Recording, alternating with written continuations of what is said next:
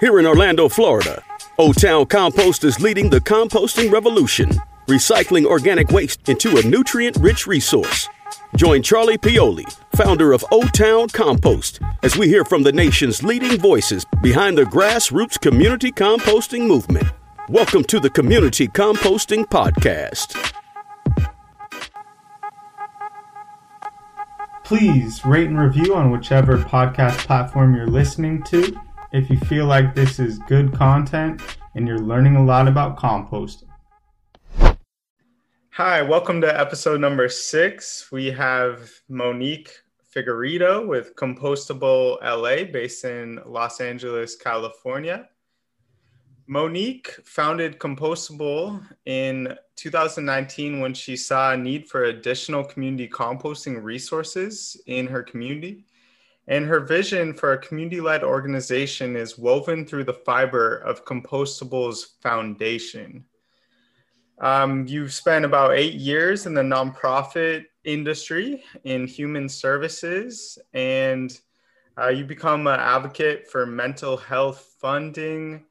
And really, you've actually completed your sustainability certificate at UCLA among, starting the LA chapter of California Alliance of Community Composters. Mm-hmm. How was that sustainability certificate program? Because I've looked into these things myself. There's not too many studies or degrees you can get in sustainability in the country, from what I've gathered. Yeah, it was 100% worth it. I would tell anybody that if they can find something like that and they're interested in this field, that they should, because it really just gives you the lingo and the words to put these concepts that are probably already existed in your mind and your heart, and to navigate this space. So it gives you a lot of confidence. And also you meet really cool people and it helps you form your ideas. So I loved it. Like you said, when I was in Boston, I was primarily in mental health, and I didn't really start my sustainability journey until I moved to Los Angeles. And that really just gave me a leg up in getting into this world. And yeah, tell me about you grew up, born and raised in Boston, Massachusetts. Did you come across any community composters while you were there? Like when I was a college student, I was a subscriber for Bootstrap Compost in the city, but I know there's a couple others. Did you come across any composters while you were living there? Yeah, Bootstrap Compost was the inspiration for this company, actually, and they're probably the inspiration for many across the nation, because myself included. Yes. Shout out to Bootstrap then.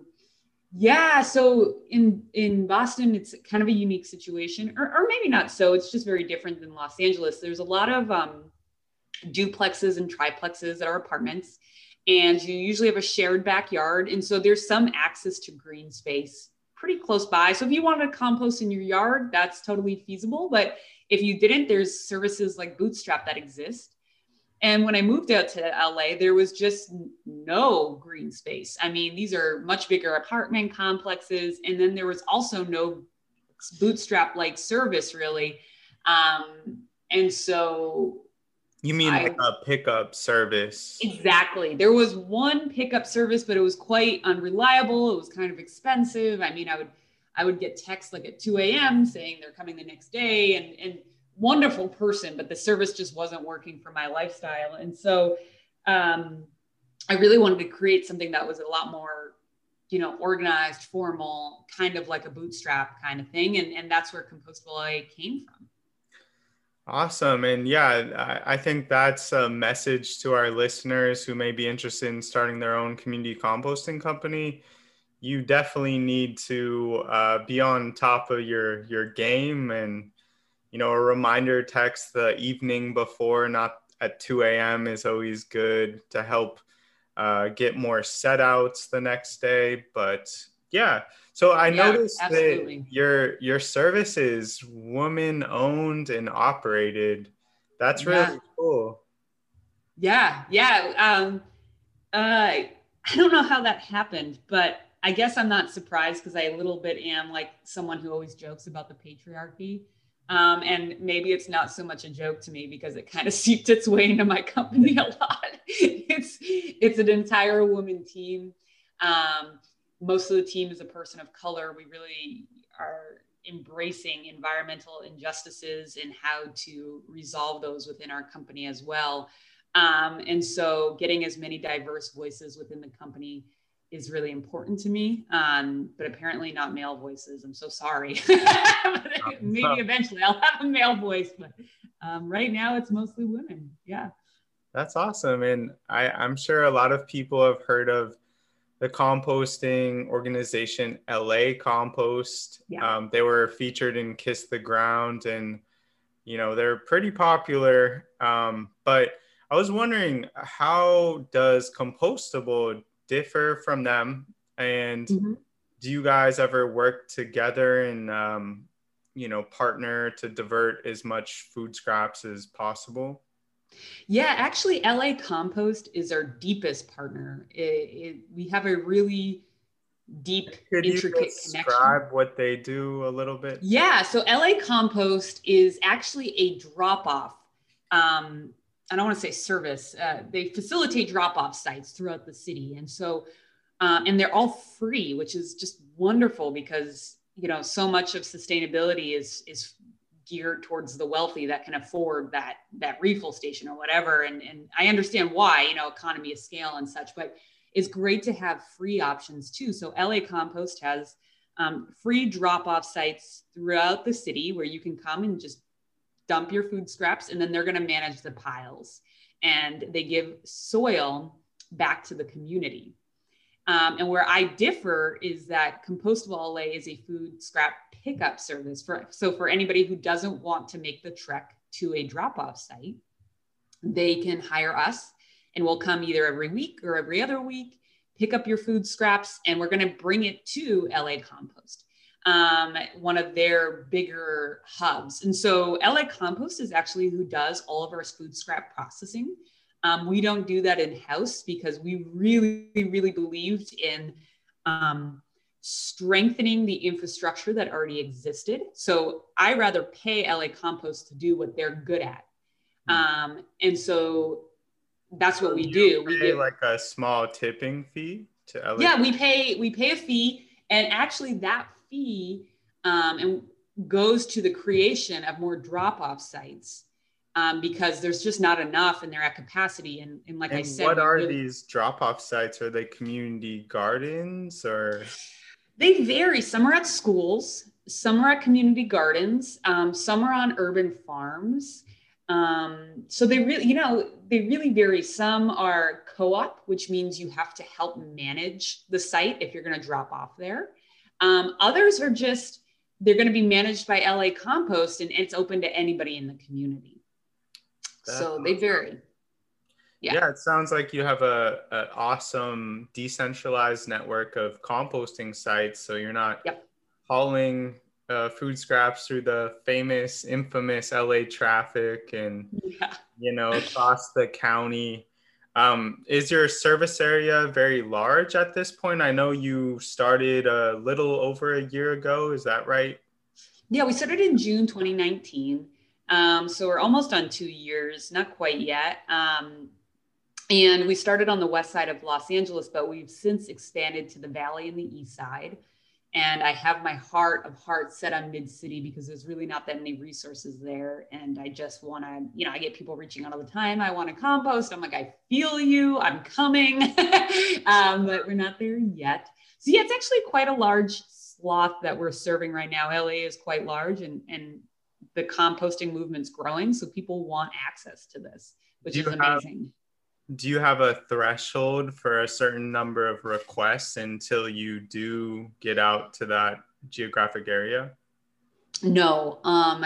Why? Because it's not the threshold that's stopping us. It's the scale with which we can grow sustainably that is stopping us from growing. So if we wanted to boom up and serve that area, I'm sure there'd be plenty of people ready for that service. But I want to make sure that I'm making sustainable choices in my supply chain and all that stuff. Plus, I don't really know what I'm doing. I mean, so like I'm learning all of this as I go. I'm learning how to buy a van and get insurance and what's the software and all. And so there's a learning curve that's also slowing the growth down inevitably.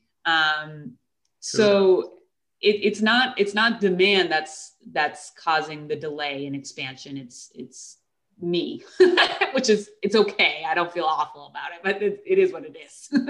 Well, yeah, I want to give you like big kudos for just bootstrapping it. I mean, I would say that Bootstrap is probably the most aptly named community composter out there, because we're all bootstrapping it and just learning as we go.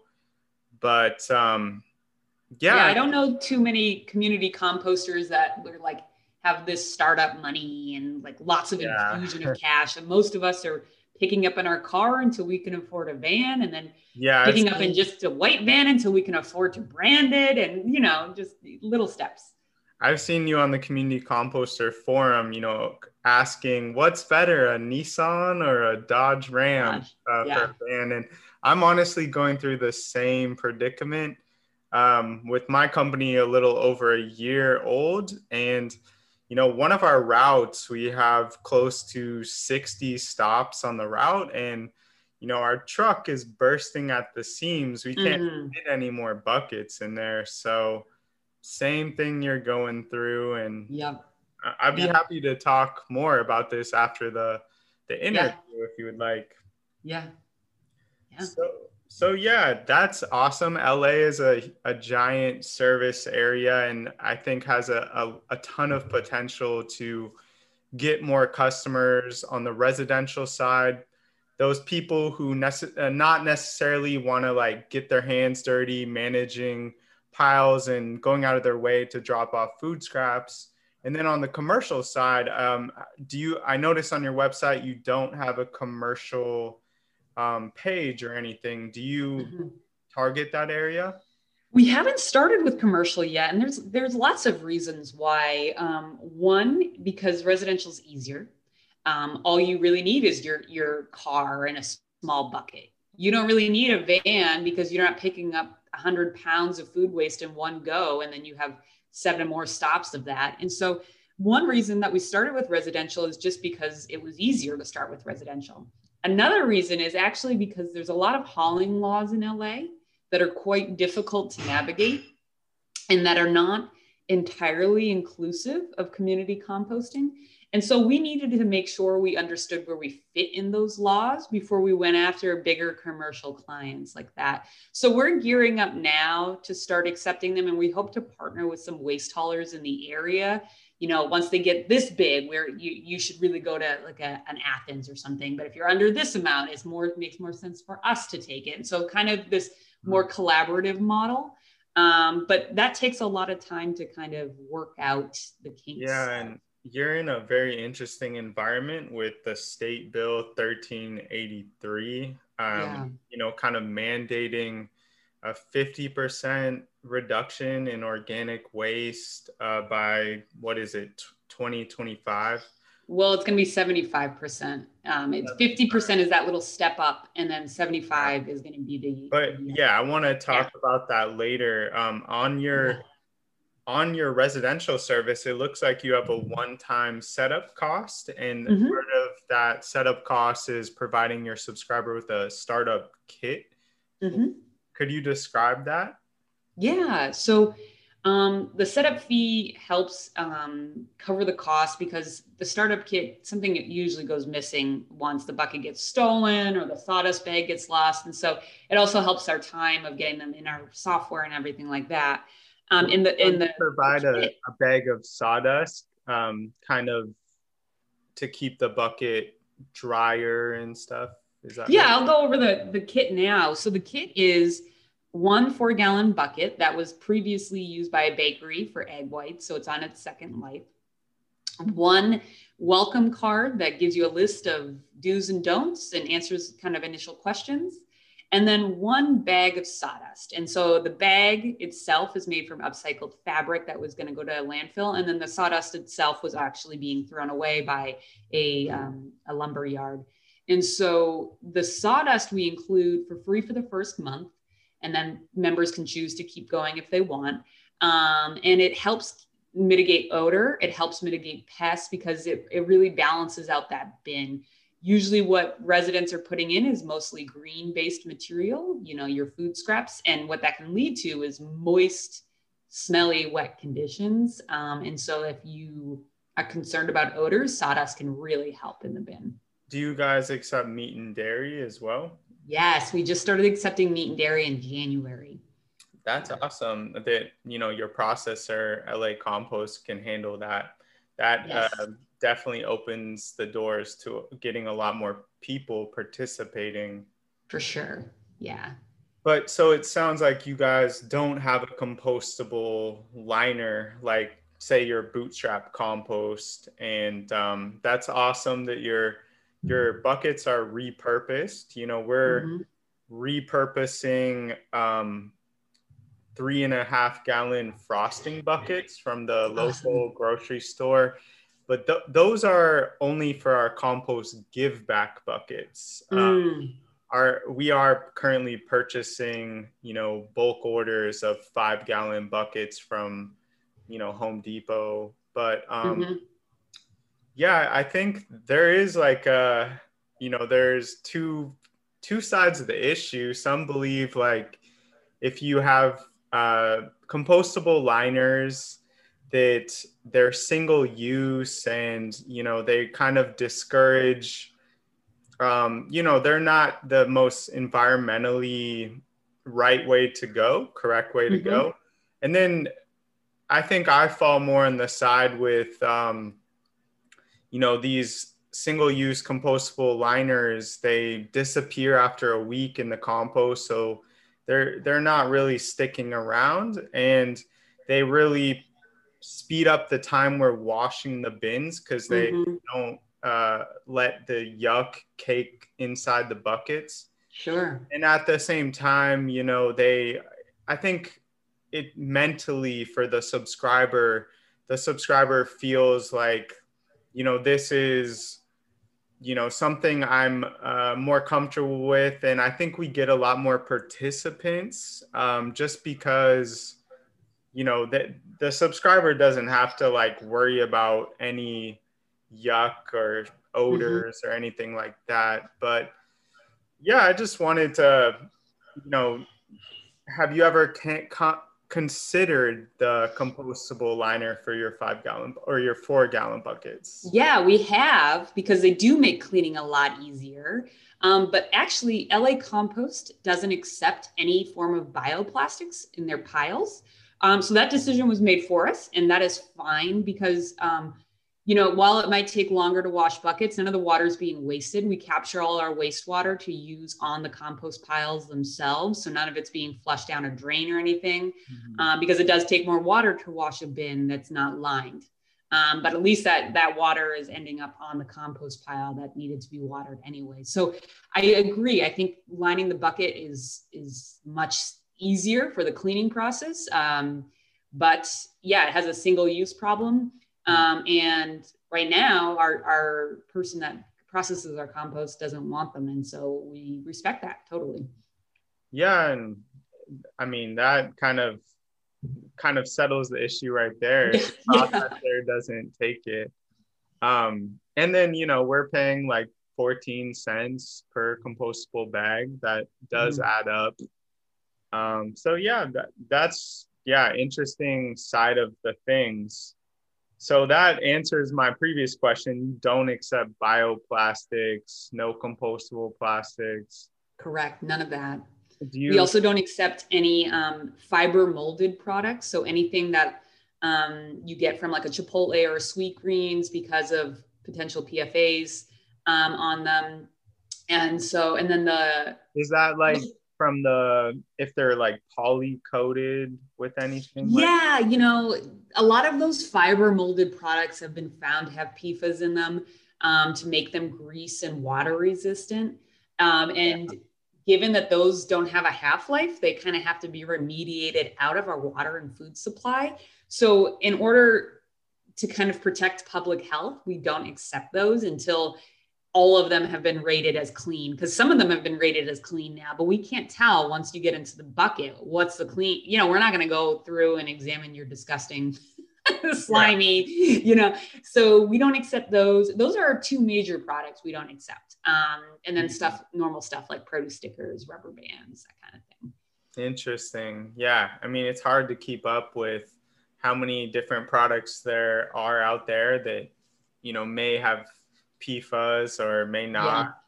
We're the same way. We don't accept any waxy or poly-coated paper products, kind of for the same reason.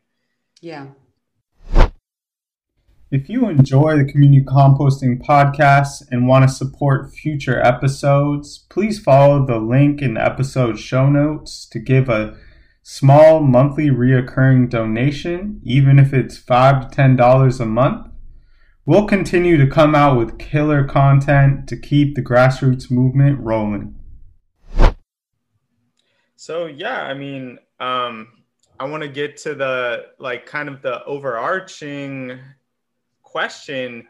You're operating in California, which, a few years ago, wrote this bill into code, basically it's probably the most aggressive bill in the whole country, trying to reduce organic waste for many reasons, because the landfills are filling up, because it's, it's the breadbasket of America where a lot of crops are raised, and, compost is very important in California. But, I want to see how you guys, you imagine CompostableLA fitting into the LA organics recycling scene, say 5-10 years in the future. Yeah. So I'm going to take you guys on a mini journey. It won't be too long of this because this is really a world I live in. So CompostableLA does a couple of things. One thing we do is education, which is why I do podcasts like this. Another thing we do is the pickup service. And then the third thing we do is policy advocacy work. And the reason we do that is because of the state we live in and because of the community compost movement and how new it is, and how it's really not that recognized nationwide. I think it's fairly well recognized actually on the East Coast. It has a good reputation and a lot of people know about it. But in California, I would say the community compost movement is relatively new. And for your listeners, are your listeners familiar about community composting in general and why that's different from large scale composting? No, I mean, you would be welcome to describe that difference. Yeah. Yeah. So community composters really focus on using compost as a medium to support the community. So all resources that you're collecting, like food waste, stay within your local community, create soil that then goes to your local community, versus large scale haulers that focus a little bit more on diversion and are going to, diversion is important, but what they're probably going to do is truck that, a long ways away, create biomethane with it, which goes to their trucks, doesn't actually go to making soil. And so, and then there's an environmental justice concern about where are these anaerobic digesters that the large scale haulers are using being built? Are there biomethane leaks? I'm not all against large scale haulers, but I do find that there is a huge, huge, huge place needed for community composters, which is what you are, what I am, what Bootstrap is that we've been talking about, LA Compost. So I do a lot of policy advocacy work for community composters and being recognized in California. And part of that is saying, hey, large scale waste haulers, we're important and you should want to work with us, because most of the laws right now are geared towards protecting large scale haulers. It's a little bit like a monopoly. Not. I just want to interject saying there's this fabulous article by Neil Seldman of ISLR, Institute of Local Self-Reliance. And after reading his article on big waste and how Yes. these haulers have turned into monopolies, and how, community composters are the little guys, the micro haulers. Correct. He basically gives the timeline of the waste business in the United States, dating pre-World War II, when things were kind of deregulated and, decentralized, to post-World War II, where there was a period where they were still deregulated, but more and more materials were just being landfilled or put in dumps. Yeah. And that's what kind of spurred a ton of pollution, and the Clean Air Act came out in 1970. And since then, we have decided that landfills are the best way to manage our waste, and incinerators have gained some steam, but really been stomped out because no one really wants one of those in their community. But Right. regardless, these big waste haulers, your Waste Management, Republic, Correct. whoever Yep. else, they do things a little bit differently than community composters. And sorry to cut you off, but that's where you were headed. Yeah, that's where I'm going with. Yes, exactly. And unfortunately, with SB 1383, the bill that was just passed mandating organics rate collection is beautiful, but what they're suggesting to make that achievable are these things called franchise agreements. And franchise agreements basically means your city is broken up into regions, and each region is assigned its one particular waste hauler. And so that waste hauler has exclusive rights to that area, meaning we can't operate legally. And so I really need to come in, and not just me at all. That's why there's the California Alliance of Community Composters. I'm just talking about my story. That's where we come in and saying, hey, no, there's, we're trying to rebuild soils with each neighborhood. There's lots more, to consider than just diversion statistics from landfills alone. What about the other picture of rebuilding soils and rebuilding communities? When you take that into account, the scales tip away from big haulers and into the community composting realm. Yeah. So I see compostable as being, in this landscape, a force of policy advocacy and really pushing for ISLR's hierarchy of community building through composting, which is, building multiple tiers for the different types of waste haulers to operate. Yeah, that's great. Those franchise agreements, I don't think that would be a good thing for organics collection, especially when you have small community composters who, community composters, you're micro hauling, you're doing it with a bicycle or at the most like a cargo van. Yeah. You're not driving these diesel belching, they get like 2 miles to the gallon, the trash trucks. Yeah. So franchise hauling, I don't think would work very well in a city like LA for organics. But right now, I just want to mention that in New York City, they've been debating franchise agreement districts for like 5 years now. And in a city like New York, where commercial refuse collection is like the Wild West, each business or restaurant can sign up for whatever hauler they want. They're going to go with the lowest priced hauler. So, you could have a block with 10 businesses on it with feasibly 10 different haulers picking up from that one block, which is very inefficient. And you've got trash trucks, flying around the city streets all day, all night. I mean, the conditions are horrible for these drivers because they're kind of on a tight schedule, and I don't think they're paid very well. And there's a lot of accidents with deaths. So it really depends. If a franchise agreement, is for trash, then I think it is. I would argue that it is preferred, but for organics, Yeah. I agree. So actually, Los Angeles does have a franchise agreement already, and it was established for that same exact reason. Mm. Waste hauler, it was the wild, wild west, and waste haulers were competing so viciously to have the lowest rates that their employees were suffering. So it was really done to lower pollution and to protect workers' pay, and that's beautiful reasons. And we're not fighting against that. All we're saying is give a a permit or an exemption to small haulers who are taking less than X amount of tons of material, so that people who want to build soils in their community have the option to do so. Yeah. Because I agree, it's horribly inefficient the way it was before.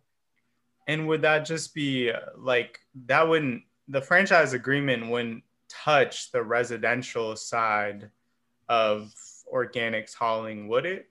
No, so the residential side is it's managed by so that's the commercial side, and the residential side, which is 4 units or less, is managed by it's managed by the city, and the city is very, very nervous to give anybody else a permit because they don't want to upset the unions.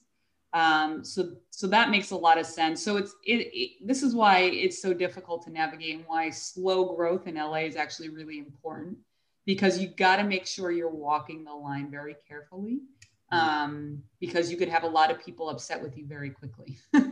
That's interesting. So for the residential curbside collection, the city has like franchise agreement, like they have a one hauler for a specific area. Is that right?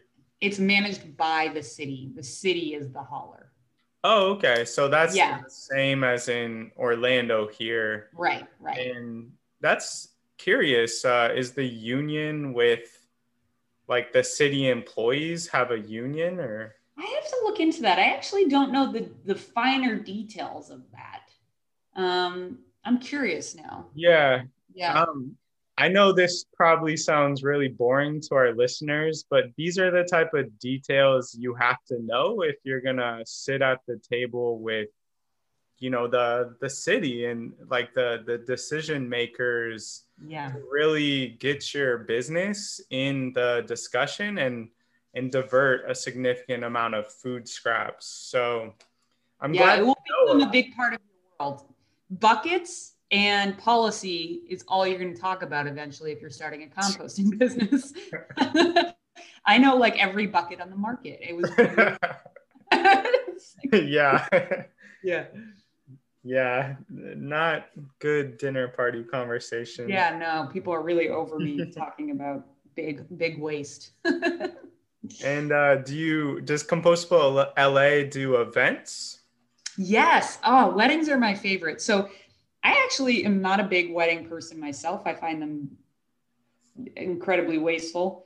And they usually lead to fights. I'm like, I don't understand them. But that's why I love composting them, because it's like soothing or healing to me for my relationship with weddings, where I find them so wasteful. I love composting them and seeing that all that food scrap is going to like end up in the soil instead of in the trash. So composting events has been this kind of therapeutic outlet for me. Of course, that's not happening right now, really. But whenever it does happen again, it will be really exciting. Yeah, the average American wedding weighs 400 pounds over the course of the event. Yeah. And, I think the majority of that, definitely over 50%, is the food waste of the catering company. So if people are starting out composting, like I'm not sure what type of listener you have, but composting events is very easy. It's a great thing to start. It doesn't actually take that much coordination or big equipment or something like that. And so finding out those things you can do that right off the bat that don't require too many tools or resources is great. And I feel like events is one of those. And what do you typically, like, how do you service a wedding? Are you kind of just back of house hanging out? Or? I actually don't stay the whole event. I will if they want me to stay, and they'll have to pay for my time. But usually I just educate the catering staff on how to sort. At the beginning of the wedding, we have a meeting with the catering staff, and I have a conversation with them about what does and doesn't go in the bin. And then I'll come like an hour before the wedding shuts down, because that's when the heavy composting begins and I can really help out. But I find most of the time I'm actually in their way. So it's better that I'm not there, because they are just, catering staff are just this well-oiled machine, and one person hanging out in the kitchen trying to help sort is actually not helpful. So if you just educate them and make the bins really useful and easy accessible to them, it usually goes pretty well. Yeah, I've found myself, I've definitely found the same thing, but of the couple weddings I've done, they've been like way out there, and I haven't like had anywhere to like go hang out otherwise. Yeah. So, You just hang out at the wedding. Yeah, bring a good book or something and make sure you're billing for that time. Right. Otherwise, another way to do that is to charge a fee if they're outside a certain radius, because you're going to have to be there that whole time. And so if you don't feel comfortable charging hours of your time, you can charge a fee and wrap your hours in that way for a radius. Yeah, I would say the majority of our audience are local, community composters or aspiring community composters. So I mean, this information you're talking about is super helpful for everyone. Yay! That's what I hope. Did any chance you saw the community composting grant posted by Cal Recycle, I think? Yeah, I'm actually helping write one of the modules for the training program. So every person that has won the grant and is going to get a site set up, supported through that grant, will have to go through a training. And one of the trainings is going to be all about resource recovery, which is kind of what they're calling hauling. And I'm going to teach the policy portion of that for the California people. And so I'm going to really teach them all about franchise agreements, SB 1383. How do you navigate these things? So I'm closely involved in that, and super excited. How did you get in that position to kind of facilitate that? Yeah, the LA Compost is actually kind of one of the lead facilitators of that grant. And they were putting a call out to an advisory board. And I joined the advisory board, and then they asked me, just given my experience with the policy battle in Los Angeles, if I'd be willing to kind of train new people on that. And so I said, of course, this is it's a lot of stuff to digest here, and I'd be happy to share my knowledge with people. Yeah, that's awesome. I mean, that's again what I'm talking about, like having a seat in, community composting is relatively new for a lot of governments. So they have to talk with us to really know what kind of policies to put in place. And why I see the benefit of this is because the more people I can educate on like why I find value in this, and if they share that value, wonderful, then the more advocates we have. And so I'm just trying to educate everybody on like, these are the things, like you might not agree, this is how I feel. And if you do agree, we need as many advocates as possible, requesting that community composting is recognized in a larger scale. Mm-hmm. Yeah, you seem very focused on education, which is really awesome. How do you educate your residential subscribers on, Yeah, that's a great question, because there's always contamination and there's always questions. And so I have office hours, so people can always pop on and talk to me every week. I'm there. We do newsletters, we do postings in Instagram, we have events. And so education is really, I just want people to compost. So, most of my members, I'm educating them more about things like contaminants and stuff like that. But the greater scale of people, I'm educating on why composting is important. How do you get into composting? So I spend a lot of my time doing that kind of talk, mostly for podcasts or articles. But for my members only, it's usually newsletters or Instagram where I'm teaching them. Okay. Yeah, I saw on your website you had some detailed information about tea bags. I never knew there was that much to a tea bag as far as whether it's fiber based or plastic fiber based.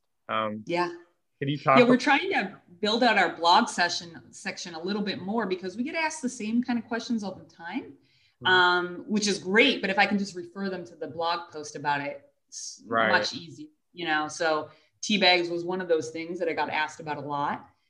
So now I can just be like, check out this posting about it. Lots of information. It's short and sweet, easy peasy. Yeah, that's a great idea. So yeah, I mean, I think you've answered, like, it's great what you're doing in LA. Thank you. You definitely have that knowledge, even though you're, fake it till you make it. That's it. You're definitely doing it. So that's why I mean, and to your listeners, I didn't know about half the stuff I'm talking about until I started a company. I didn't know about this before the company. I knew about it through the company. And so I started the company not because I had the knowledge nor skill set, but because I had a desire to see more composting. And then the knowledge and skill set came from there. But really, it takes like this first couple of steps, which I'm sure you can agree to. It takes desire and like a little bit of fearlessness. Mm-hmm. That's it. That's the recipe, is like desire and fearlessness. Like, because I don't know what I'm doing half the time. And so you have to just be confident with that. I think you're very right. And hopefully this podcast can also answer a lot of new community composters' questions and get them on the right track. I think people like yourself are doing it like the right way. You're doing it for the right reasons, and you're super passionate about it. You're kind of plugged into the state and local regulation. You know, like the dynamics of waste hauling, and I mean, all that, I couldn't imagine you being anything but successful. So I hope. I mean, I've literally put everything I have into this company. I mean, there is times where my employee's phone died, so she just came and took my phone for her routes, and her car was in the shop, so she came and took my car. I mean, there's times where I've literally given like every part of me, like I wasn't taking a salary, or my employee had my car, or I was working weekends. And I'm not saying that that's healthy nor what everybody should do, but I hope it's successful because I really put my heart into this company. Yeah. All right. Well, thank you. And I hope the same for you too. Oh yeah. Thank you. Yeah. I've done a lot of those things as well. Just, of course. And not paying myself a lot per month, but it's all right. Yeah, you'll get there. We'll get there. All right. Well, thank you so much. All right. Thank you so much. Take care, Monique. All right. Bye. O-Town Compost is Orlando's community composter that offers full-service food waste pickups for residents and commercial businesses.